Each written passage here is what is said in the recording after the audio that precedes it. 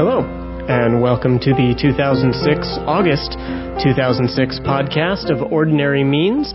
You'll find us on the web at ordinarymeans.com. I'm your host, Sean Nolan, sitting here at the table back this month with Matt Bowling. Nice to be here. And Peter Jones. Good to be here. Hey, Peter and Matt.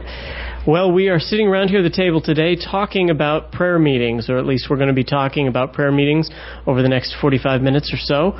And maybe the first question that comes to mind when we think of the idea of a prayer meeting is what is it scripturally? Where do we get the idea in Scripture of a prayer meeting? Certainly it's something that a lot of churches have done, as we'll talk about today. It's something that Spurgeon, perhaps more than any other pastor, has emphasized as being the heartbeat of the church. Let me quote from, this is not Spurgeon, but this is from a little pamphlet by a man named Errol Hulse, and he writes this: "It's said that the weekly prayer meeting is the spiritual barometer for any local church. You can tell with a fair degree of accuracy what the church is like by the demeanor or substance of the weekly prayer meeting. Is there genuine evangelistic concern? If so, it will be expressed in the prayers. Is there a heartfelt longing for the conversion of unconverted family members? If so, it is sure to surface there. Is there a world vision and a fervent desire for revival and the glory of our Redeemer among the nations in the world? Such a burden cannot be suppressed.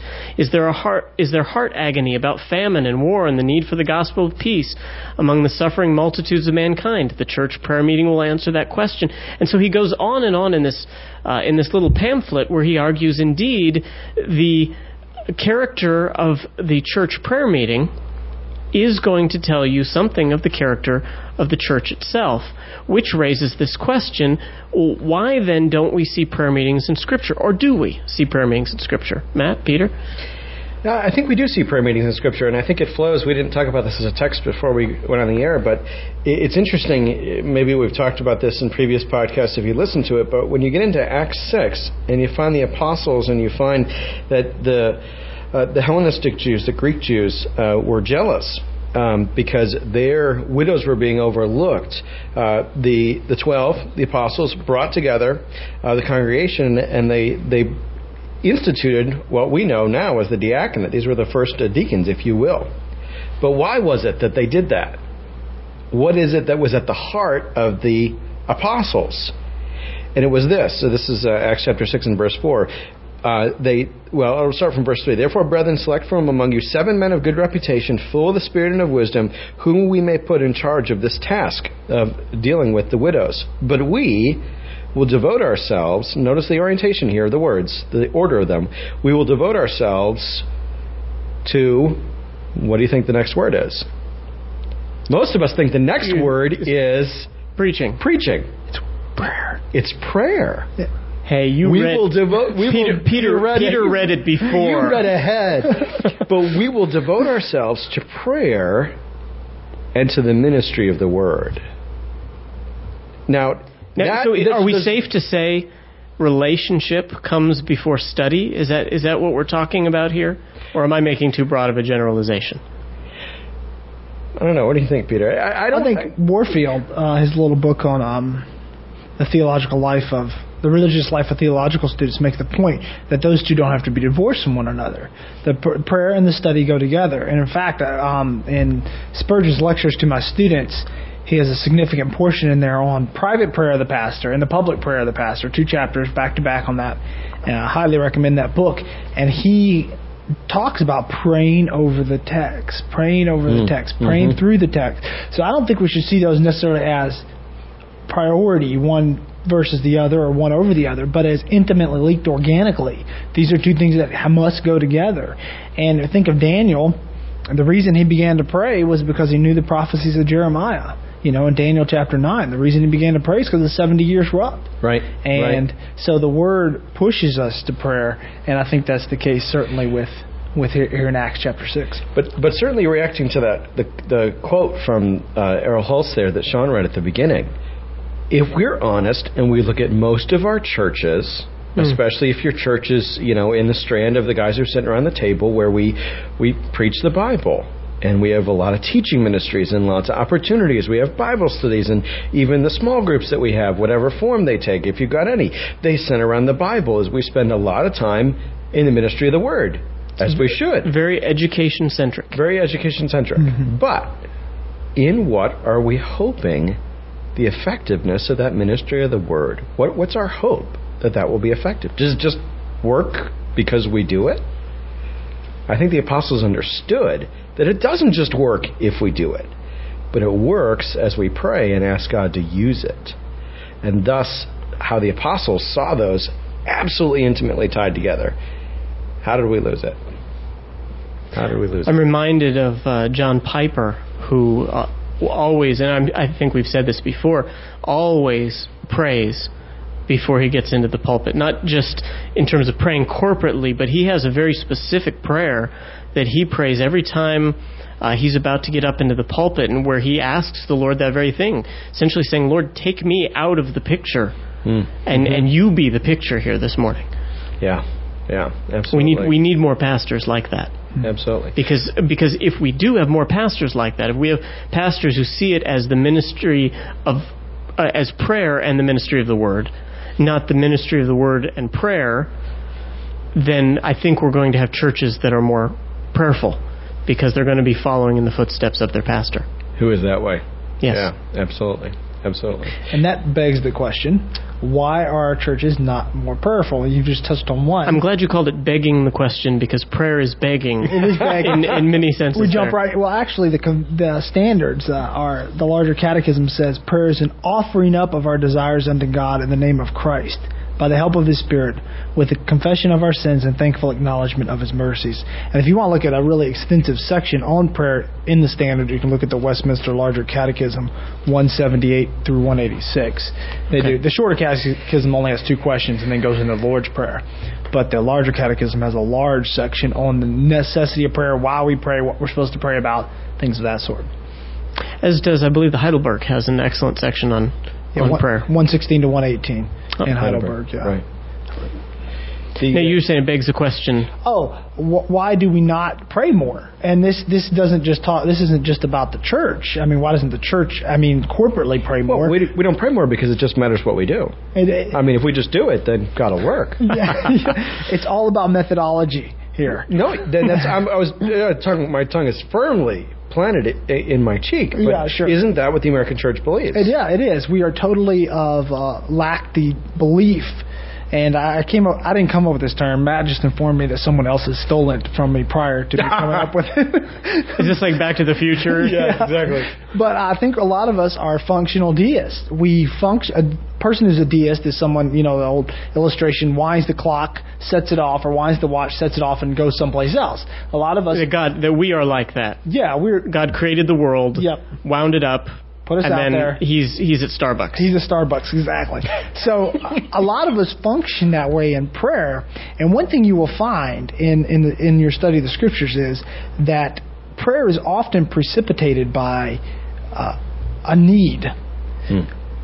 Christ in the garden is a prime example. But we also have Hezekiah, which I think is a great example, where the Assyrians bring this threat against him. Sennacherib brings this threat, and Hezekiah takes the actual paper into the temple and prays before God with the paper. So it's precipitated by certain events that are crossed. And the assumption is Hezekiah is saying, Lord, you can change this.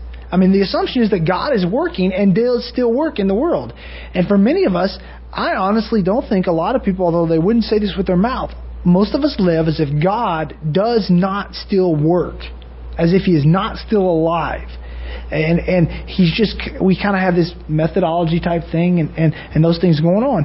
And prayer, once we understand that God is still moving and God is still working and living and active, then our prayer life all of a sudden becomes, let me bring this before God. And let me not bring the trifling things. All those are important. But let me bring the big things before God, the onslaught of homosexuality. How many of us pray against that? But how many of us honestly believe that God is going to stop the onslaught of homosexuality in this country? I think most of us have kind of given up on that. Why? Why? Do we not believe that God can answer that prayer or wants to answer that prayer? It really does change things if we believe God is working.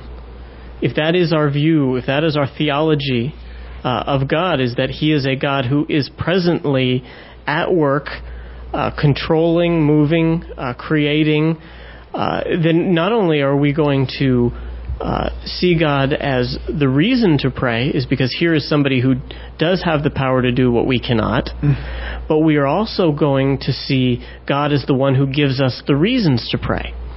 That God is the one, so in the example you just gave of bringing the paper into the temple, God was the one who brought about the circumstances that brought about the need and thus drove. God is the one who puts us on our knees, is what I'm saying. Absolutely, and we often miss what God wants us to pray about because we don't think it's from His hand. Mm-hmm. I mean, Sodom and Gomorrah is a good example. Abraham knew God was judging this. He knew what was happening, and he pleaded with God, and God answered his prayer by rescuing Lot. I mean, God didn't ignore his prayer. God answered Abraham's prayer. Lot was saved because of Abraham's prayer. I mean, obviously, ultimately because of God chose to save Lot, but Abraham prayed. Well, it's interesting that God sends the angels to Abraham before he goes down to Sodom and Gomorrah. He says, will I withhold my thoughts from Abraham? Abraham, yeah. Well, I think that this passion that we see exhibited in Acts 6 in the apostles, you see preceded. You see that this is an example of a passion that they had. You see a few chapters earlier in Acts, we're talking about where do we get this prayer meeting from. You sort of have this vague idea that, if God is at work and I personally relate with Him, that prayer is talking to God. This is what Sean and I learned being disciples in Campus Crusade, and essentially it is. It's reverent speaking with the King, praising Him, thanking Him. We'll talk about the content of prayers a little bit later. But why? Why pray? And in Acts 4, you find that situation where they'd been brought, as Peter was just saying, into a tremendously difficult situation where they saw, if you will, the way I put it, they saw the score. In Acts 4, Peter and John are out and they're preaching, and lots of people are coming to salvation, and a man's healed. And so they bring Peter and John before the council, and they accuse him, and they tell him not to speak in Jesus' name, and they didn't have anything that they could accuse him of to punish them, and so they let him go. And you would think that Peter and John would walk away and go, yes! We've been vindicated. We're doing the right thing. Let's go do it some more. And they don't. Mm-hmm. They don't chalk up the victory. They don't go over to the board and put a notch in their belt and go, we got it. We won. Where they go is back to their knees. And they do, what we find, one of the few corporate prayer meetings. And the content of their prayer, I'll read it because it puts most of our prayers to shame. This is Acts chapter 4 and verse 23. When they had been released, they went back to their own assumed companions and reported all that the chief priests and elders had said to them. And when they heard this, the gathered group, when they heard this, they lifted their voices to God with one accord and said, O Lord, it is you who made the heaven and the earth and the sea and all that is in them, who by the Holy Spirit through the mouth of our father David your servant said, Why did the Gentiles rage and the peoples devise futile things? The kings of the earth took their stand and the rulers were gathered together against the Lord and against his Christ. For truly in this city they were gathered together against your holy servant Jesus, whom you anointed, both Herod and Pontius Pilate, along with the Gentiles and the peoples of Israel, to do whatever your hand and your purpose predestined to occur. And now, Lord, take note of their threats, and grant that your bondservants may speak your word with all confidence, while you extend your hand to heal, and signs and wonders take place through the name of your holy servant Jesus. Now notice there's a couple of results from this prayer. One that's immediate, and one that's ongoing. And when they had prayed, the place where they had gathered together was shaken, and they were all filled with the Holy Spirit, and they began to speak the word of God with boldness.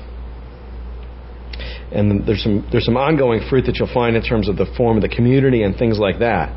But the point was they didn't chalk it up to themselves. They didn't go and pat themselves on the back. They didn't say, yeah, we did it. We were so convincing. All those people got saved, and we managed to get our way out of prison. They went back to the one whom they knew had worked. And they went back to him and said, give us the strength, the power, the boldness to go work some more. And see, that's the difference between being a functional deist and being a God-fearer. Right. Is that when something happens Who do we get the credit for? Yeah, exactly. Whether good or bad, who do we go to, and who do we acknowledge it with? Any other passages that come to mind? Then Acts 4 is obviously huge in that. Well, Acts 12 also, when Peter gets out, this is one time he does go to prison, and he gets out, and it says specifically in Acts 12:12 that the people there were gathered together for prayer. That's late in the night. The assumption there possibly is that they were praying for Peter. It's hard to know exactly what they were praying for, but it seems to be with the flow of the text and everything that they were praying for Peter, and here was the answer in their midst.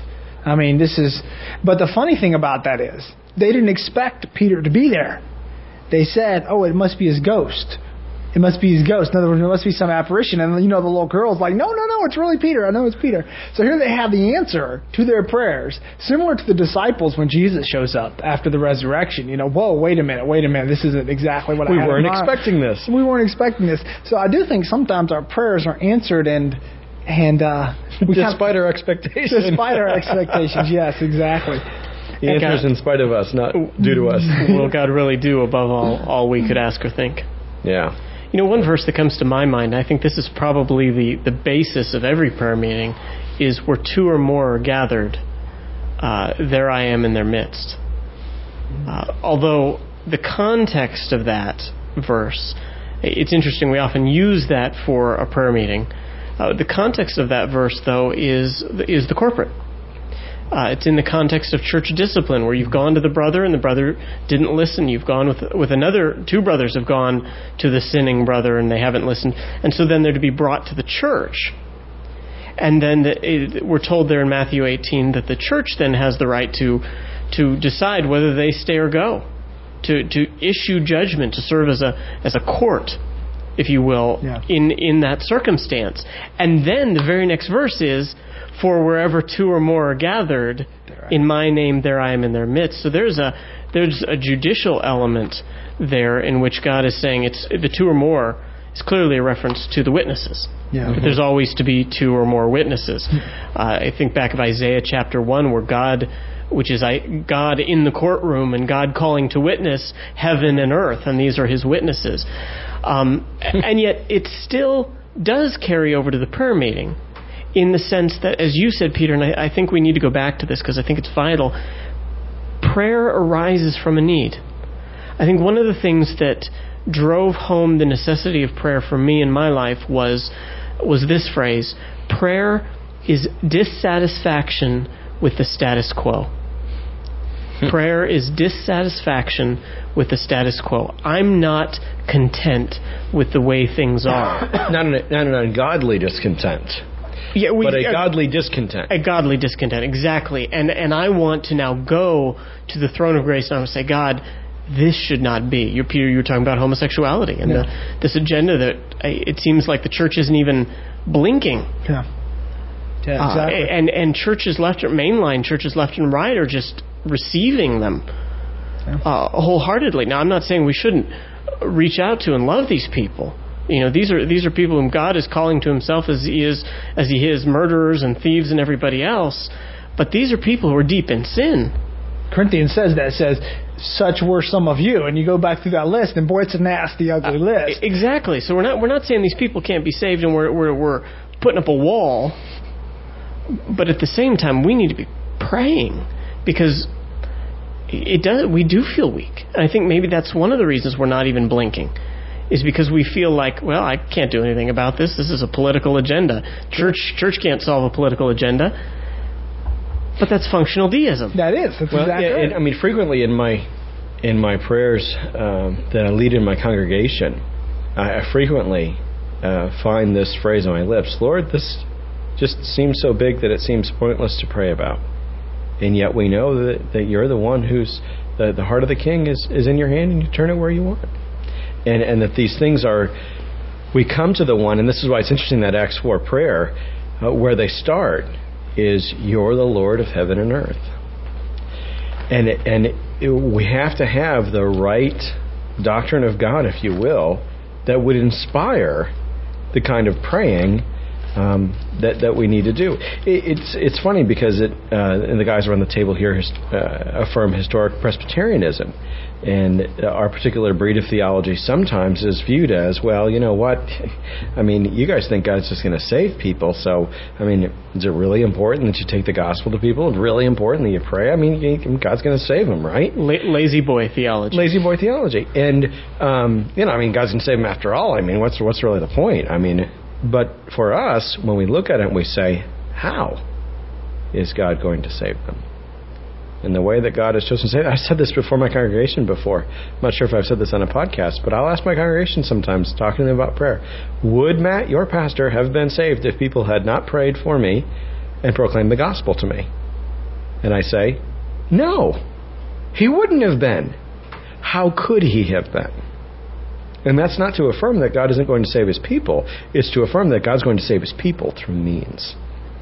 And he's going to use the means of his gospel and the prayers of his people to bring his people to himself. And that's what we're passionate about. And that's why we want to talk to you about this today. Because we think Spurgeon titled his book on prayer meetings, Only a Prayer Meeting? Because that's how we think about it. Oh, the church is having a prayer meeting. That's the most vital thing that we do other than to gather on Sunday morning. It's the most important other meeting than the regular Lord's Day gathering of his people, because it's there that we ask the Lord to pour out on Sunday. Spurgeon's congregation would gather on Monday evening, and they would pray in two directions.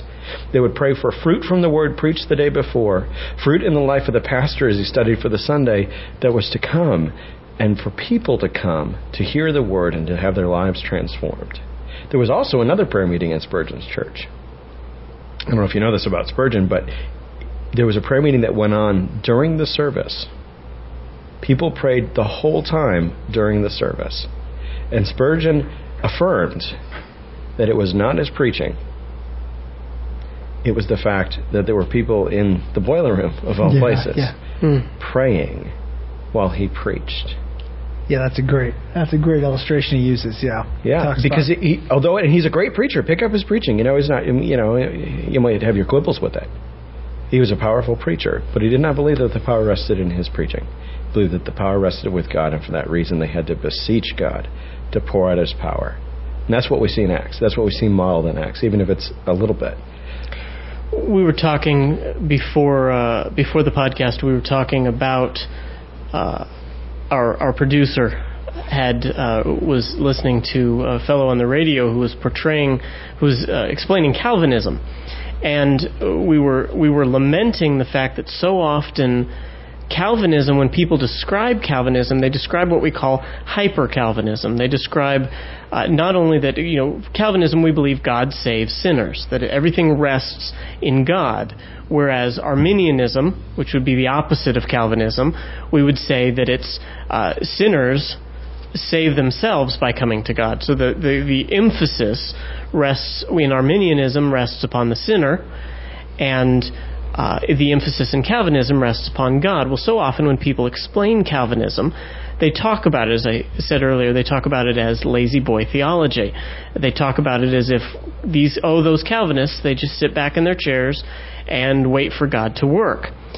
But in reality, the practical implications of Calvinism, there's a great little pamphlet by Al Martin called The Practical Implications of Calvinism. And in that booklet, he talks about the fact that no, Calvinists are the ones who should be evangelizing, because Calvinists are the ones who actually have a God, believe in a God who works, who believe in a God who has the power to regenerate a fallen sinner's heart. Whereas in the Arminian view, what they are saying in the Arminian view is that man has the ability to save himself, whereas the Calvinist says no, man doesn't have that ability. But God does, and therefore we will evangelize, we will pray, we will be discontent and go to the throne of grace, because we know we have a God who can do this very thing, something that none of us can do. I mean, we can plead with people all we want. We can have as many altar calls and as many verses of come as you are as we want, and that's not going to change somebody's heart unless God regenerates the heart. Matt, you were talking about the necessity of having this kind of good theology of who God is, and I was immediately thought of Psalm 139, where we read, "O Lord, you have searched me and known me. You know when I sit down and when I rise up. You understand my thought from afar. You scrutinize my path and my lying down. You are intimately acquainted with all my ways, even before there is a word on my tongue." So, even before we come to prayer, I think of Daniel, who, as he was praying, God was already sending the angel. Even before there was a word on my tongue, behold, O Lord, you have known it. Now, does that mean we don't pray because God knows the words before? Absolutely not. Look where David goes here in Psalm 139. He says, "You've enclosed me behind and before. You've laid your hand on me. Such knowledge is too wonderful for me. It is too high. I cannot attain to it. For where can I go from your spirit? Where can I flee from your presence? If I ascend into heaven, you are there. If I make my bed in Sheol, behold, you are there.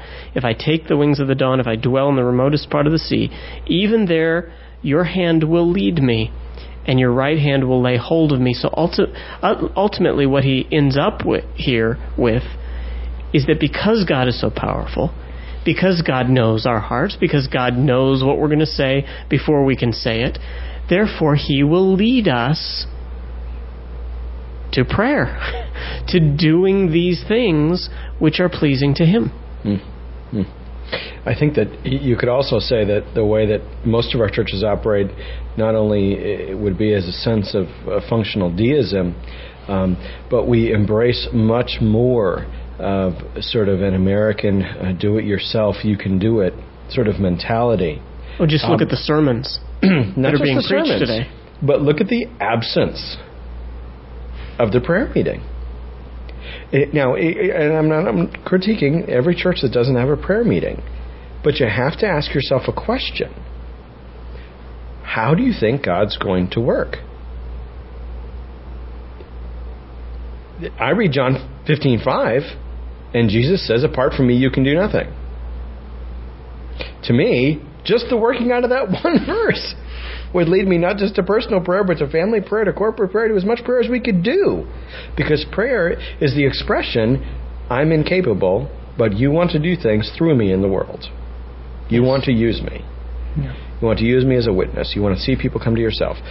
How do I express that? Express that with prayer. How does the congregation express it? Express it with prayer. That's how they live out the implication of that. This is by no means an excuse, because I too lament the loss of the prayer meeting. Our church has had prayer meetings. We have all of our ladies gather once a week to pray. All of our men gather once a week, although it's not particularly to pray, although we do pray there. But the thing that I lament is that we've tried to have an entire church prayer meeting in the middle of the week, and it hasn't worked. And one of the key reasons it hasn't worked, and as I said, this is not an excuse, but it's something that I lament, is that our church is the congregation of our church is so spread out. We have people coming from an hour away, 45 minutes away. The great majority of our people come about 25 minutes to get here. So there is a huge disjunct in the life of the body, and it affects other areas. We were talking about the lack of fellowship that can be created by a church being so spread out. Now, a lot of these people live together far away, and so they can be getting together. And so now what we're doing is working on getting community prayer meetings happening. Although I have to say our biggest focus is we want to see our families praying together. I think that's been our focus the last year. Even 2-3 years has been seeing the importance of family worship, the importance of the families praying together. But prayer meetings will flow out of that. I think so. I think when this sort of works from not from bottom to top, but it flows from the personal and then out in the larger circles. I think when a person themselves grasps the gospel well and they sense their utter dependence upon Christ, then they're driven, if it's a guy, as a leader of the family, he's driven to pray with his wife and to say, we're utterly desperate that if our marriage is going to be a reflection of Christ in his church, we're utterly desperate as a husband and wife upon the work of the Spirit in us in order to be that kind of witness. We're utterly desperate. Hey, you kids, come with us. We're utterly desperate as a family to show forth this wonderful relational God in the working of a covenant family. And you get these covenant families together and they go, hey, we're utterly dependent that we have any impact in our community at all. See, it's these desperate people who recognize their absolute dependence, and it ought to be organic. As individuals in our churches grasp the gospel deeply and they see their utter dependence, it ought to flow from there. But we live in a nation, Matt, that is not dependent on anybody. Who, me? See my bootstraps? Do you see my bootstraps? I see your bootstraps. So they're nice and tight, those bootstraps. I didn't know anybody wore bootstraps. Where do you get them, Rainbow? Matt, we live in a society where we are just fed through the media. We were just fed over and over through the media, and I think it's absorbed into the church. I think the church has bought into this. You can do it. Well, and what's unfortunate, and I don't hammer my congregation on this, but I bring it to their attention, is that many of us, I don't want to go too far afield, but I'll just offer this comment. Many of us spend some of our radio listening to people politically on the radio, commentators and people whose political viewpoints we agree with, but whose theology rots. And they influence us, and they form our worldview. And sometimes it's very easy to take what we hear works as a personal businessman, that I can pull myself up and I can do very well and I can make myself, and even if I've had past failures, and do all this kind of stuff, and import it over into spiritual life very easily if we let this be a forming influence in us.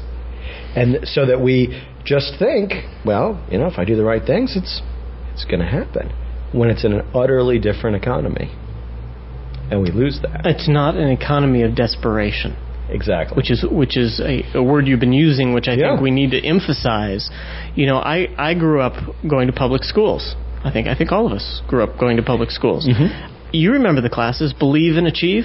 Mm-hmm. I mean, we all had those leadership classes that they made us take.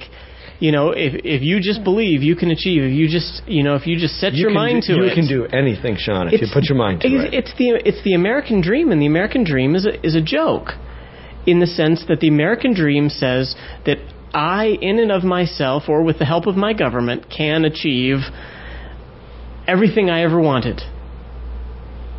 And the way that comes out in the church is, well, if you use this methodology, mm-hmm.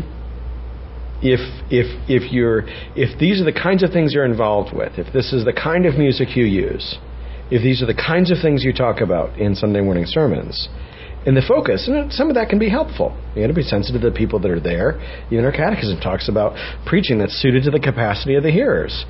There's things to consider as you're preaching the word about the people that are in the pew that ought to be in your mind. But that's not to say that they set the agenda. God does. And He says, you're incapable of doing this. And our prayer life shows whether we think we're capable or whether we think we're incapable. Which it's important that you compare their methodology with desperation, because I think it could be very easy for someone to hear this podcast and say, oh, I want to turn my church around. I need to have a prayer meeting. Good point. It's not going to work that way. God has got to bring you to your knees, and God will work. And oftentimes, it's when God brings us to our knees that it's a sign that God is reviving us, personally and corporately. Yeah. A great example of that dependence thing is if you watch the end of The Survivors, when the guy gets kicked off or the girl gets kicked off, they always come up there, after they've been voted off the island or whatever, and they say, we always catch the end because we watch the show that comes on after it. So we never see the whole show, but we see the end. These people come up there like, I learned so much about myself. I just learned how strong I was and how I just need to believe in myself. And Julie and I, that's my wife, we run to the bathroom and hurl in the toilet because it's awful. It's awful, but this is what you hear. You want to yell at the TV and go, but you just got kicked off, buddy. Yeah, and that's just so typical, just believing yourself. I think a great illustration, this is interpretations of Revelation are as many as the sand on the seashore, so I don't necessarily want to get that. I see Revelation liturgically as this is John on the Lord's Day, and so I would interpret this more as liturgical corporate prayer. But anyway, this is a good principle for prayer. And I'll just read it. This is from Revelation chapter 8. When he opened the seventh seal, there was silence in heaven for about half an hour. And I saw the 7 angels who stand before God, and to them were given 7 trumpets. Then another angel, having a golden censer, came and stood at the altar. He was given much incense, that he should offer it with the prayers of all the saints upon the golden altar which was before the throne. And the smoke of the incense with the prayers of the saints ascended before God from the angel's hand. Then the angel took the censer, filled it with fire from the altar, and threw it to the earth. And there were noises, thunderings, lightnings, and an earthquake. And so what you have here is really all these images piling together here, but one thing you have here is you have prayer mixed with the fire of God thrown back down to earth. Okay, this is kind of what's going on here. And I think often our view of prayer is such that we do not believe it really is going to change anything. And here in the book of Revelation, the fire, when it is sanctified, or the prayer, when it is sanctified by the fire of God from the altar, leads to these 7 trumpets. It leads to this judgment and this destruction. And it's really quite an amazing passage. And if you go back to the incense in the Old Testament, what that means, that'll help fill that out a little more. But again, just the fact that we don't think prayer actually is going to accomplish anything. And one quick other note, going back to what you said, Matt. If you go to Solomon's prayer at the dedication of the temple, he preaches for like 5 verses and prays for like 40. So, I mean, if you want to do the word in prayer there, he has a real long prayer of dedication for the temple, which is just unbelievable. That's in 1 Kings 8, an unbelievable prayer. And just talking all about the covenant and what God will do for his people. And it's pretty amazing, but a really short sermon and a really long prayer. Have you guys noticed the disappearance of the pastoral prayer in churches? I mean, maybe some of you listening have seen this, where it used to be, I know, sometimes some churches they would do it before the sermon, some they would do it after the sermon, but the pastor would pray, would lead the congregation in prayer for 15, 20 minutes sometimes. And now, I mean, we're lucky for 3 or 4 in most pastoral prayers.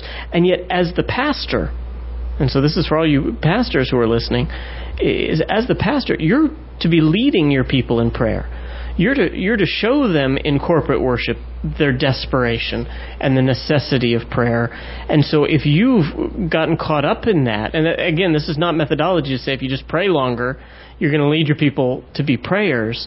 But you need to think about that and say, how are we using prayer as a corporate means of grace in such a way that it's leading people to think how desperately they need that as an individual means of grace. And that's one of those ties. We've often asked that question on this podcast, is how do the corporate ordinary means relate to the private means of grace? And that's one of them, is that the corporate means of grace drive us to the personal means of grace. Hopefully they model it. Yes. They model it. It's interesting. Sean and I have a associate friend who's planting a church in South Carolina and beginning a new work there. Actually, if you can believe it, an entire county in South Carolina without a conservative Presbyterian church, which is just amazing to me. But where he started, he's about a year into it now, and where he started, one of the first things he did with the group of people that began together was to have a weekly prayer meeting. And what we're talking about is a mentor that Sean and I had in California talked about a church that moves forward on its knees. Is a church that doesn't do prayer as though it's something to be done, but a church that's about prayer. A church that recognizes that this is the most vital thing that we can do if we want to be a force in the community, because we unleash the power of God as we pray and proclaim. One of the most powerful verses for me in all of the Gospels is Jesus when he says to those who come to him and say, Lord, did we not do all these wonderful things in your name? He says, depart from me, I never knew you. The idea that there are people who are masquerading as Christians, and maybe I'm one of them. You know, I have to ask myself that question honestly when I read the passage, that could I be simply masquerading, doing the right things as a pastor? You know, even great things as a pastor, and yet not knowing Jesus in the personal way. And I think prayer is one of the ways that we check ourselves. That we look at our lives and we say, you know what, I'm not praying much, which is a real good sign that I'm not depending on my relationship with Christ, which is a real good sign that maybe I don't know Christ and maybe I need to come back around and think about this again. And I'm not saying that we must continually doubt, but I'm saying that doubt can be a wonderful tool of God to bring us back to prayer and to bring us back to obedience and to bring us back to walking in His ways. Part of the reason we don't pray as much is I don't think we pray, well, maybe going back a little bit more, part of the reason our prayers are not as effective as we want them to be is we don't pray the right things. The Catechism and the Confessions make this distinction between the lawful and unlawful prayer. What's lawful prayer? Well, it doesn't go into a real long list of what lawful prayer is, but it does talk about the fact, I think they're pointing to the Scriptures. And one of the great losses in our understanding of prayer is the loss of the Psalms. That's one of the great losses. The Psalms were tools given by God to teach people how to sing and how to pray and how to worship God. And they're corporate. And in all kinds of circumstances, whatever you face in life. Absolutely. Like Psalm 139, is a good example. Psalm 51, obviously. Psalm chapter 2 would be a good one for us to pray through on a very frequent basis, given the condition of our country that we're in today.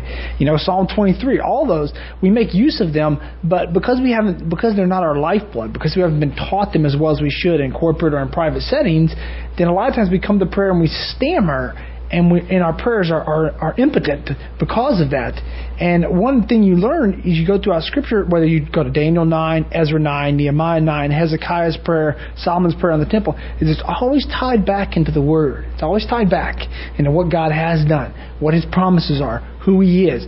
Lord of heaven and earth, taken directly maybe from Psalm 24, I don't know, but could certainly be taken directly from there. And obviously in that, what was that, chapter 4 you were saying there, Matt? They mentioned several other Scripture passages. They mentioned Psalm 2. Psalm 2. Why the nations race. Yeah. And so a lot of times our prayers are impotent simply because we've abandoned the very things we should be praying, and that's the Scriptures. Well, now that raises the question then, what do we pray for? What are some of the things that we need to be... somebody comes along and they say, okay, I agree. We should have a corporate prayer meeting. We should have groups of people getting together and praying. We should have the whole church... Well, obviously the whole church gets together to pray on Sunday, but we can be having prayer meetings at other times during the week, and we should... somebody says, I believe we should pray. Now, what should I pray for? Well, I think that the pattern prayer that Jesus gives us at least gives us the sketch of the kinds of things that corporate prayer, whether it be in a congregational setting or in a prayer meeting setting, the kinds of things that we ought to be praying about. We ought to be praying that the glory of the Lord would be extended, that His kingdom would come, that we and the people in our congregation would be turned from sin, kept from temptation, that we'd be provided for. I think, at least in our congregation, the prayer meeting that we do once a month, we focus almost exclusively on... We follow the little simple Acts pattern that maybe you learned as a young disciple of Christ. The pattern that we have for an hour of prayer is we adore God. We confess our unworthiness again, that He might hear us. We thank Him for what He's already done. And then we ask Him to do more. Very simple, not complex at all. But we keep it focused. We don't, in our prayer meeting, I'm not saying you couldn't do this, we don't particularly pray for unhealthy people. We do that every Sunday. In our prayer meeting, at least, and I like the passion of Mr. Hulse here, and the quote that Sean read, we spend a lot of time praying about the kingdom. It's interesting. If you go through, and you can do this study, we don't have time to do it in this podcast, but if you go through, read in Paul's epistles the kinds of things that he asks for prayer for. And you get the pulse of what it is that our prayer meetings ought to be about. I'll give you a hint. He asks for prayer that he might be bold, just like in Acts 4. And he prays, an apostle prays that he might proclaim the gospel clearly, which is a mystery to me. The one who's teaching us the gospel, Apostle Paul, prays that he might proclaim it clearly. to piggyback on that, go and look at the begin. Those are often at the end of the epistles, the things Matt's talked about. But go look at the beginning of the epistles, and you'll see the things he's praying for the people, the things that Paul's praying. I always give thanks for you, always, and making mention of you in my prayers. I think of Thessalonians comes to mind. There's a couple other epistles in there. 1 Thessalonians is the one that strikes me. But at the beginning, you have Paul's prayers and what he's praying for the people. And then at the end, and this is especially the one Matt brings up, is almost universal in the Pauline epistles, especially the Galatians, Ephesians, Philippians, Colossians throughout there. I don't think it's in Galatians, but in the others it is, that Paul is constantly exhorting them to pray for him. Yep. And in particular, to open a door for boldness, fearlessly, with clarity. He's very focused on the gospel and the expansion of it. And I think that's what we depend upon the Lord for. We think that He's the one who opens hearts, and so we got to ask Him to. And so that's where we put the focus. It doesn't mean that everybody's got to be that way, but I think that's at least you've got to exhibit the pattern that Jesus gives us. How about prayer for the leaders of the church? Do the leaders of the church need prayer? They're beyond prayer. There's no hope left for us. Well, certainly if Paul was an apostle, asked for prayer. Certainly I'm going to preach this week that Jesus sends off His disciples after feeding the 5,000 and doesn't immediately go show Himself more to His disciples by walking on the water, but first goes away and prays. So if the head of the church and the apostles of the church needed prayer and they asked for it, certainly we ought to have prayer. Absolutely. In our bulletin each week, before we're going to have an elders meeting, we put every time before we have an elders meeting a request that the people pray for us. One other type of prayer that isn't maybe brought up so much, but if you think about the songs, I think of Hannah's song, 1 Samuel chapter 2, Mary's Magnificat, Simeon's song, Miriam's song, Moses' song, Exodus 15. All those songs, often we do think of prayer, supplication, those types of things. But what often these words are recounting of what God had done and an expectation of what God would do in those prayers.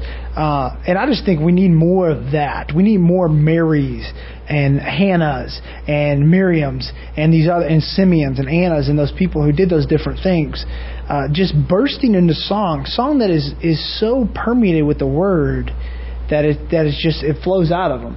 And I think that's amazing. I think Mary's Magnificat, someone went through that and showed all the allusions to the Old Testament in there to show that Jesus was raised in a home that was bathed in the Word, and that Mary was bathed in the Word. This was something she knew. Now maybe it was divine revelation. I don't know. Possibly. I don't want to necessarily get there. But obviously we need more of that type of prayer. We need when we come to the Thanksgiving part, it needs to be joyous, It needs to be Psalm 150 joyous, Sometimes just really, we don't want to get dancing or slain in the spirit or anything like that. I'm not advocating that. But I am saying we should look at those things as well. And that's where the Psalms can help us round out the aspect of prayer by giving us such a variety of prayers that point to a lot of different situations that arise in the life of the church and in the life of individuals. I hear so much, and I don't want to get on to the whole issue of music here, but related to what you said, it seems people in Scripture express themselves in song prayers. So often. And yet today the thing I hear so much is, you don't want to hear me sing, buddy. We work with the men in our church, and so often you always get the guys who say you don't. I'm a tenor. It sounds better when I'm 10 or 12 miles away. I'm a baritone. You can barely bear the tone. And these guys are saying these things, and yet we're put to shame, I think, by our kids. Any of you who have kids who are being raised in a Christian home, you're teaching them to sing, and they're singing in church, you know what I mean. You're driving along, and you're driving along in the car, and you just go along, and all of a sudden from the back seat you hear this little the 2-year-old going, "Oh my Lord, you are good," and "Oh my Lord," and they're making it up. And you go, they get prayer in a way that we as adults have lost it. it's this spontaneous, all of a sudden this child in the back seat just felt like praising God. And we should be completely put to shame by the 2-year-old, you know? That 2-year-old should be calling every single one of us to prayer. We talked about this, I can't remember if we've talked about it here during the podcast or beforehand. Prayer, we pray because we're in the middle of a battle. Mm-hmm. And maybe we should address that life is war. Yeah. Or the Christian life is war. Archie Parrish is wonderful on prayer. You can pick up his works. Just look on Amazon. He has a ministry called Serve International out of Atlanta. And he quotes John Piper and says that Piper says that you'll never know what prayer is for until you realize that life is war. You'll never know what prayer is for until you realize that life is war. So if your basic stance in the Christian life is I can do it, and that Christianity is something that I can get done, that spreading the gospel is something that I get done, that's possible for me to do, so I just need to go do it. Just follow the Nike commercial and just do it. Then you will. And you'll be fairly fruitless. Because you'll not recognize two things. One is that there's a battle that you're in that's not with flesh and blood. You can't transact at the level that you can if you were a businessman or something like that trying to start a business. Doesn't exist at that level. And the other thing is that it's a battle that you're in that you're absolutely, positively dependent. And you get this battle sense frequently all through Paul's writing. That the way he envisions the Christian life is it's training for war. Those are the kinds of words that he uses.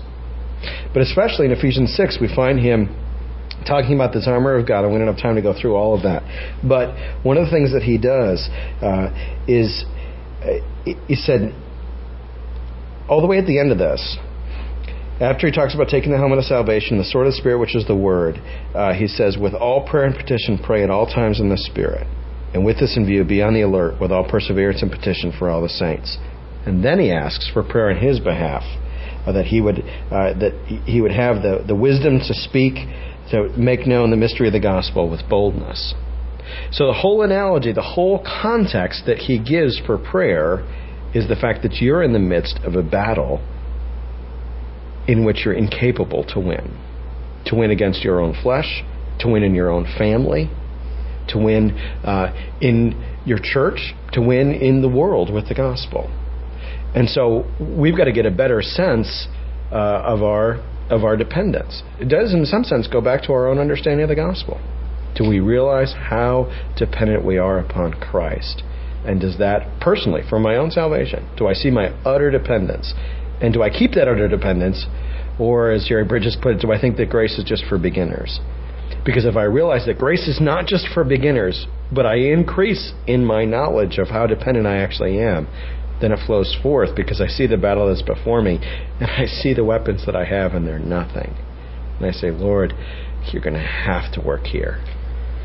Do you mean to tell us, Matt, we don't even have the power to pray on our own? Somebody said, and I don't know who it is, that if you have a desire to pray, more than likely it didn't come from you. Now, I do think that there's a sense in which we're made in God's image, we're made for a relationship for Him. There are no atheists in foxholes. That we turn to prayer, even if we're not a believer, because we sense that we're made for a relationship with God. Yes. But I'm saying an authentic, desperate prayer, one that begins, that has the tenor of God be merciful to me, a sinner, is Spirit-initiated. You know, that it's important that you bring out that character of the one who is praying. Because so often prayer meetings can turn into gossip sessions. Or to show-off sessions. Look how good at prayer I am. Versus your 2-year-old who just bears their heart, and God loves that more. The widow with the 2 pennies. Exactly. Bears her heart, bears her life, everybody knows. Versus the Pharisee who's, swaggering up to the box with a big chunk. Right? Yeah. Jesus, this is the passion of Hebrews. This is the passion of the book of Hebrews, that you can come because of Christ and just bare your heart. Just say it. Say it plainly. That's what Hebrews talks about in terms of prayer. You can just come up and just say, I need mercy and grace to do this. Oh, yeah. And that's it. You know, some of the best prayer meetings I've ever been to are those where everybody in the meeting had suffered from cancer or loss of a job or something, because every one of them saw, again, we go back to this word, their dependence. Yeah. Their absolute dependence. And maybe that's the key, is humility. Is that if we're going to be coming for the sake of bowing our knee before the Father, we've got to have humility, and we only understand that humility if we understand Christ. If our focus has been on the cross, and that Christ, had to humble himself so that we might be saved, are we willing to humble ourselves so that others might be saved? Yeah. I was going to say one thing back to what Matt said about the warfare imagery. This is why we pray the Word.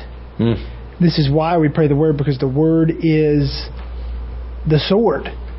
And again, the reason why often our prayers are impotent is because we're not praying the Word. One guy said, Satan wants to chop off our head and we're singing praise ditties. I don't want to get in the whole praise thing. But the bottom line is, the Psalms, you can stop the sword with the Psalms. You can stop the sword with John 17. You can stop the sword with Paul's prayers. In other words, get back to praying the Word and what the Word commands us to do. I think often the reason we lose the battle is we're praying for things that just well up out of our own hearts and don't have any real direction. And Calvin said our hearts are just idol factories. They just fester in there, and if we don't have the Word to direct us what to do with our prayers, we just go off in all sorts of skewered directions. And so, going back to the warfare thing, pray the Word. Pray the Word publicly, sing it publicly in corporate setting, but also pray it privately and sing it privately.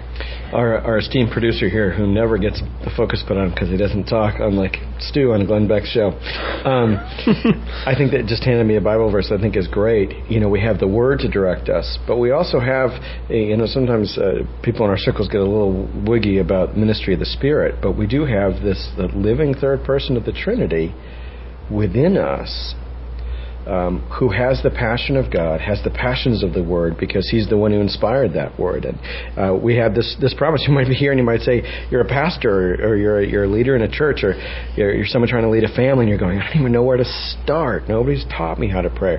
And there's a confidence that we have that even in our desperateness, Romans, this is 8:26, in the same way the Spirit also helps our weakness, for we do not know how to pray as we should, but the Spirit Himself intercedes for us with groanings too deep for words. Is that prayer is not this thing you have to get perfect at. Prayer is this thing that you do because you recognize that you're desperate. And part of your desperateness might be, Lord, I don't even know how to pray. Teach me. But one last shot here, because Sean's going to close us up here, and I think in a second. The Korean church is known for passionate, long, frequent corporate prayer meetings. Somebody once asked them, what's the secret? How do we get it? Right? Give us a method. Give us a method. I want 12 steps. No less. And here's what a Korean pastor said. He said, here's the problem with you Americans. You never pray about your praying.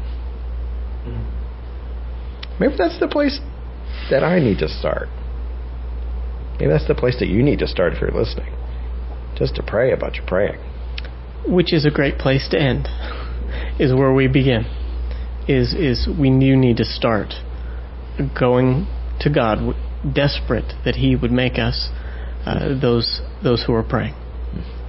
Well, we thank you for joining us today on Ordinary Means for the podcast. And as we go from this place, we pray that the Lord would make us prayers and would make you prayers and would fill His church with prayerfulness.